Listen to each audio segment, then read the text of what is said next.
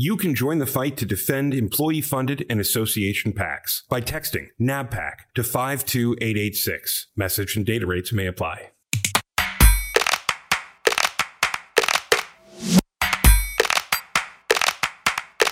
Welcome back to the Facts About PACs podcast. I'm Michaela Isler, NABPAC's Executive Director, and I'm joined as always by my co-host, Adam Belmar. And this is episode 56 of the #1 PAC podcast in America. And Michaela, I'm thrilled about this episode because our guest is someone with amazing credentials, great insights, and infectious energy. And she has her own podcast. You are right. Angel Riley is all of that. I agree. But what really makes her, the perfect guest for today's episode is that she typifies the diverse skill set and broad communication skills that the best PAC managers possess. Adam, we focused over the last 4 episodes on the topics of professional development, transferable skills, and the small business mindset of PAC managers. So today our listeners get to hear from one of their very own, a 20-year veteran who is just getting started. And that's only her day job. Angel Riley manages the employee-funded Political Action Committee at Leidos. And for those of you who don't know, Leidos is a global Fortune 500 with 43,000 employees. They are leaders in the development and application of technology. Leidos works extensively with the U.S. Department of Defense, Homeland Security, the intelligence community, as well as other government civil agencies and selected commercial markets. Coming up, a veteran PAC director with a whole lot going on. Angel Riley from Leidos is with us live in just a minute. The Facts About PACs podcast is produced especially for the members of the National Association of Business Political Action Committees. In every episode, we recap this week's NABPAC activities, share actionable intelligence and best practices, all while connecting the PAC community. Michaela. Thanks, Adam. And joining us now on this very dreary day here in DC is Angel Riley. She manages the LPAC, the employee-funded political action committees at Leidos, and she is also a certified success coach as well as a fellow podcaster. Angel, welcome to the Facts About PACs podcast. Thank you, Michaela. I'm excited to be here with you and Adam today. Well, Angel, you really are here on the perfect day. Your personal story with, over 20 years in the industry really, for me, is an inspiring one. I want everyone listening to get a sense of your career path before we jump into your leadership of LPAC, which you assumed during the pandemic.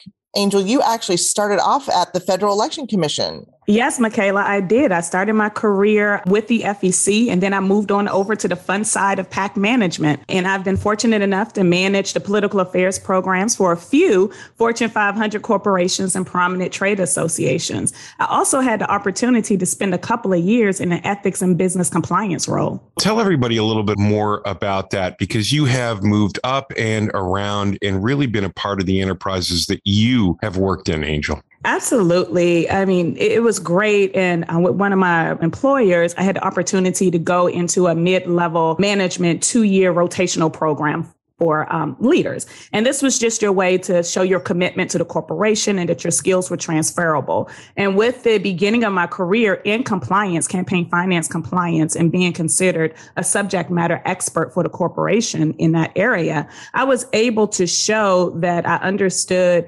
how to apply various laws in very simple ways to keep the company engaged, to keep the company legal, and to keep the company off of the front page of the Washington Post, as we like to say when we started. And with that role, it really helped me understand so much more about how Fortune 500 corporations operate. It allowed me to see the connection between government affairs and so many regulatory affairs agencies and so forth. Well, Angel, you stepped into your current role right before the election in the middle of a pandemic. What challenges did you face, and what can you say about last cycle's outcome? Well, I'm going to start with the outcome first. And we had an amazing outcome. We were able to raise money and introduce a lot of new things to our employees fairly quickly. So when I came on board at Leidos, we had not had a PAC manager for about 5 months.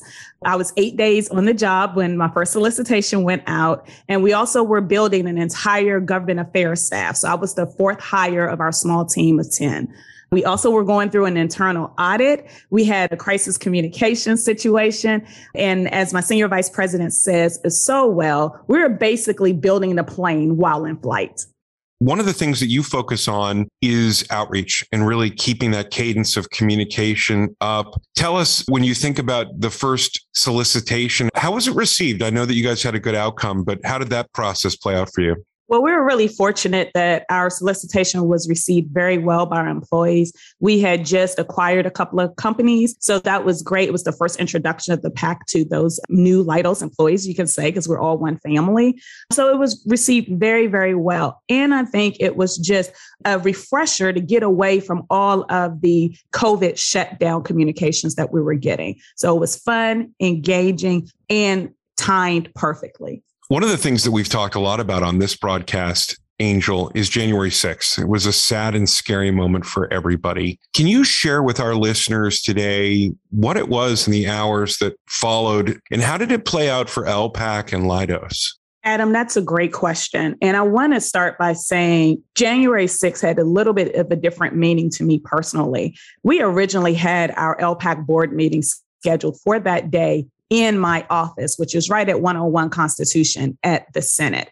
And we made a decision, like it was about a week before, and we made a decision to reschedule the PAC board meeting to March.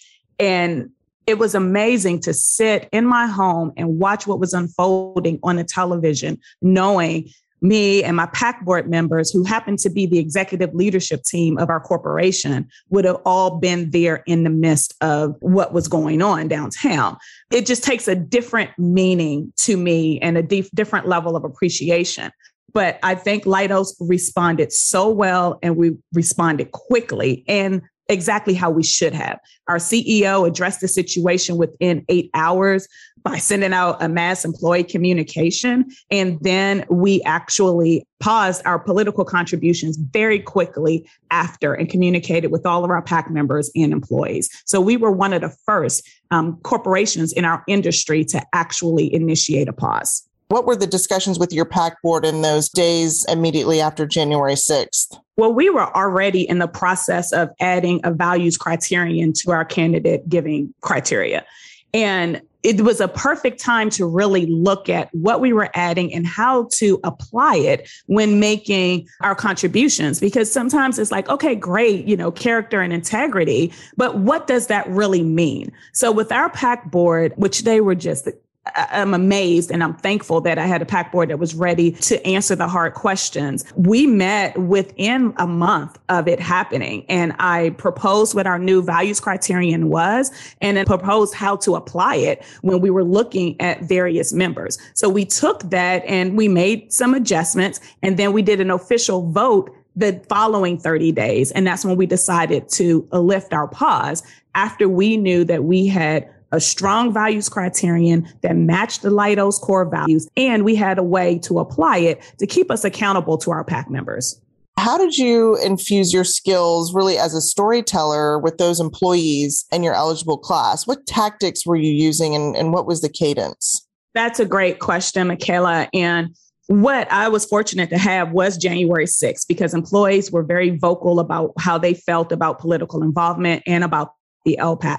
I also came into where we did a survey, a PAC survey in 2019. So I had a lot of data to look at and say, what is it that I need to put out first for my employees? And the first thing I did was, I got our blog active, not only the PAC blog, but the government affairs blog, where I'm putting out more communications. This is the most communications our employees have received out of the government affairs department pretty much in years. And I use NABPAC as actually my number one resource. So I actually post the Facts About PACs podcast with a small introduction. I use the What is a PAC toolkit.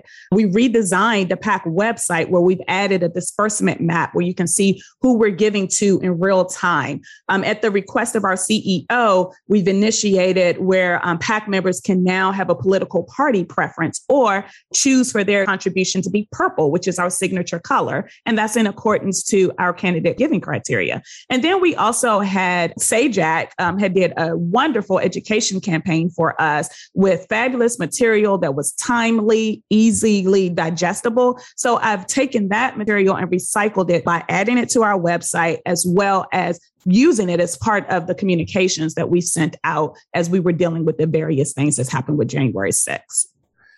It wasn't but minutes ago that you were described as somebody who possesses the talents and skill sets of the best PAC managers. And that answer helps me see exactly why. When I think back to the questions that we're always talking about with experts and managers from across our sector, if your first question is like Angel Riley's, it's not what do I need from my employees? It's what do they need from me? And it's not always roses. There's dissent. There are people who are unhappy either with outcomes or being solicited to be a part of this. You're not immune from that. Talk for a second for PAC managers about how you have personally dealt and listened to and spoken to the folks who are decidedly not with you. Well, Adam, the first thing that I say is that you have to change your perspective. You know, when you have so many balls in the air like I have, when you have an employee that is misinformed or just anti-PAC in some of their language, you can get really discouraged. You can get defensive.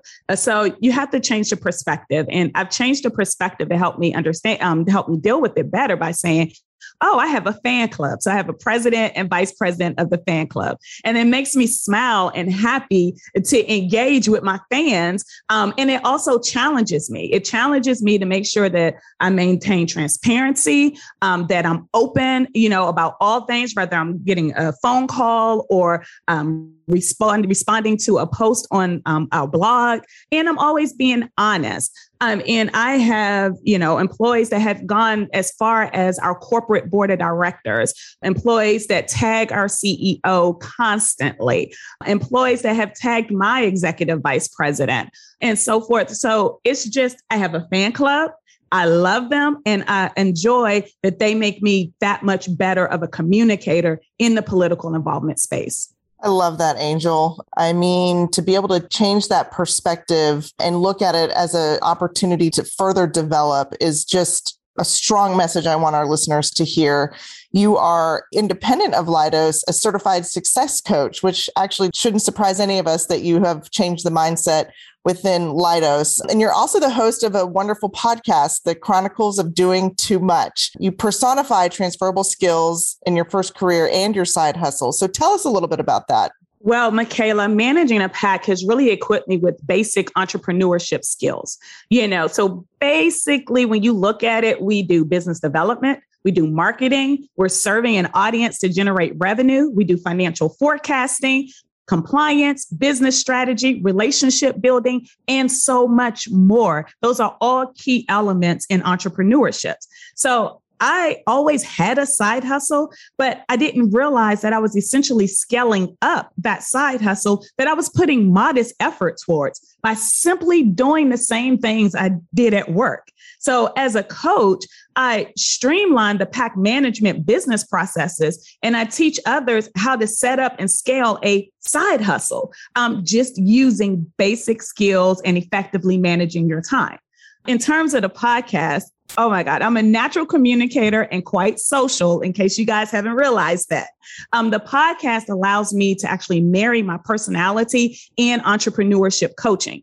We have fun on the Chronicles of Doing Too Much. And most importantly, the Destiny Seekers walk away from each episode with at least one valuable takeaway to help them achieve goals. I love this podcast. It's one that I subscribe to when it comes up in my playlist. I am ready for it. And you know what, listeners? This is one of the things that primes me every time. Take a listen to this. Welcome to the Chronicles of Doing Too Much. Go on and put on them shades because we about to shine, baby. That's right out of the beginning of this podcast. Put your sunglasses on. We're about to shine. Angel Riley, where do you get the energy and how do you find the people that you converse with on this show? Believe it or not, most of the people I've met on Facebook, and a lot of times my podcast interview is when I meet them or speak to them for the very first time. So I've developed a following on Facebook. When I put out and launched that I have my podcast. So many people filled out my guest interview form. And I was just amazed because it was the image and the brand that I was presenting on Facebook, and everyone was ready to just jump on board. So that's how we got the Chronicles. Angel Riley, PAC director at Leidos, success coach, and the host of her own podcast, The Chronicles of Doing Too Much. Thank you for sharing your insights and experience with all of us on the Facts About PACs podcast. So great to be with the both of you today. Thanks, Angel. And thanks to everyone downloading and sharing the Facts About PACs podcast. As ever, employee-funded and business trade association PACs are the most transparent and regulated form of political giving. And NAPAC is dedicated to defending that record and championing the amazing PAC professionals who lead vital teams. Subscribe and meet us right back here next week when Amy Showalter will be our guest. And you will be put to the test. Can you answer yes to Showalter's 3 key questions for all employee-funded and business trade association PAC managers? All that and more coming up on the Facts About PACs podcast.